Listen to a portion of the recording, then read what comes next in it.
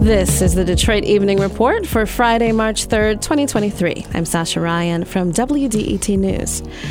Insulin should be a lot more affordable for some people with diabetes soon.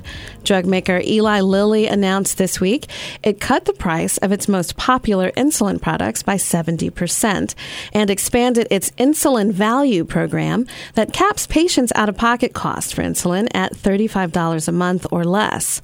Lilly says the price of its mealtime insulin List Pro will fall to less than its equivalent cost in $19.99, and its Resvaglar injection will be 78% cheaper at $92 for 5 quick pens. The new prices will take effect at different points throughout the year, with some new pricing taking effect in April and May. Detroit is receiving $75,000 to highlight historic sites for women in the city. The city's Historic Designation Advisory Board received the Underrepresented Community Grant from the National Park Service.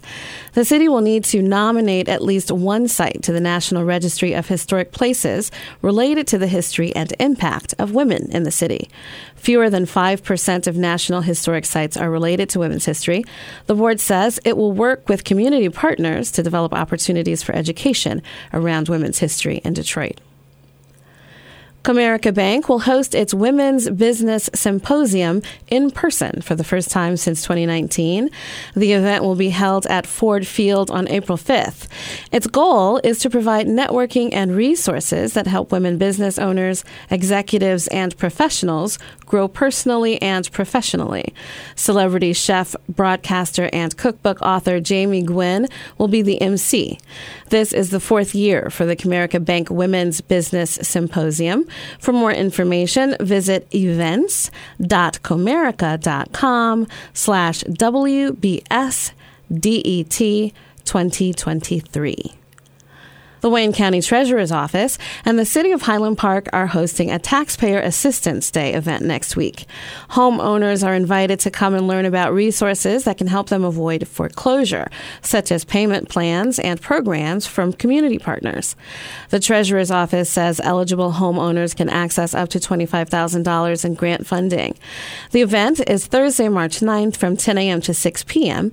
at the Ernest Ford Recreation Center at 10 Pitkin Street in Highland Park. Contact the Wayne County Treasurer's Office at WCTOcommunity@waynecounty.com. Thank you for joining us for the Detroit Evening Report, a production of WDET, Detroit's NPR station.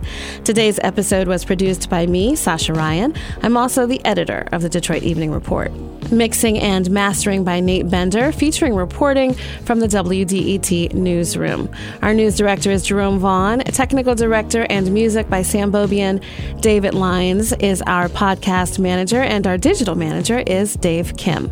As always, if there's something in your neighborhood you think we should know about, drop us a line at Detroit Evening Report at WDET.org. I'm Sasha Ryan, WDET News. We'll see you Monday.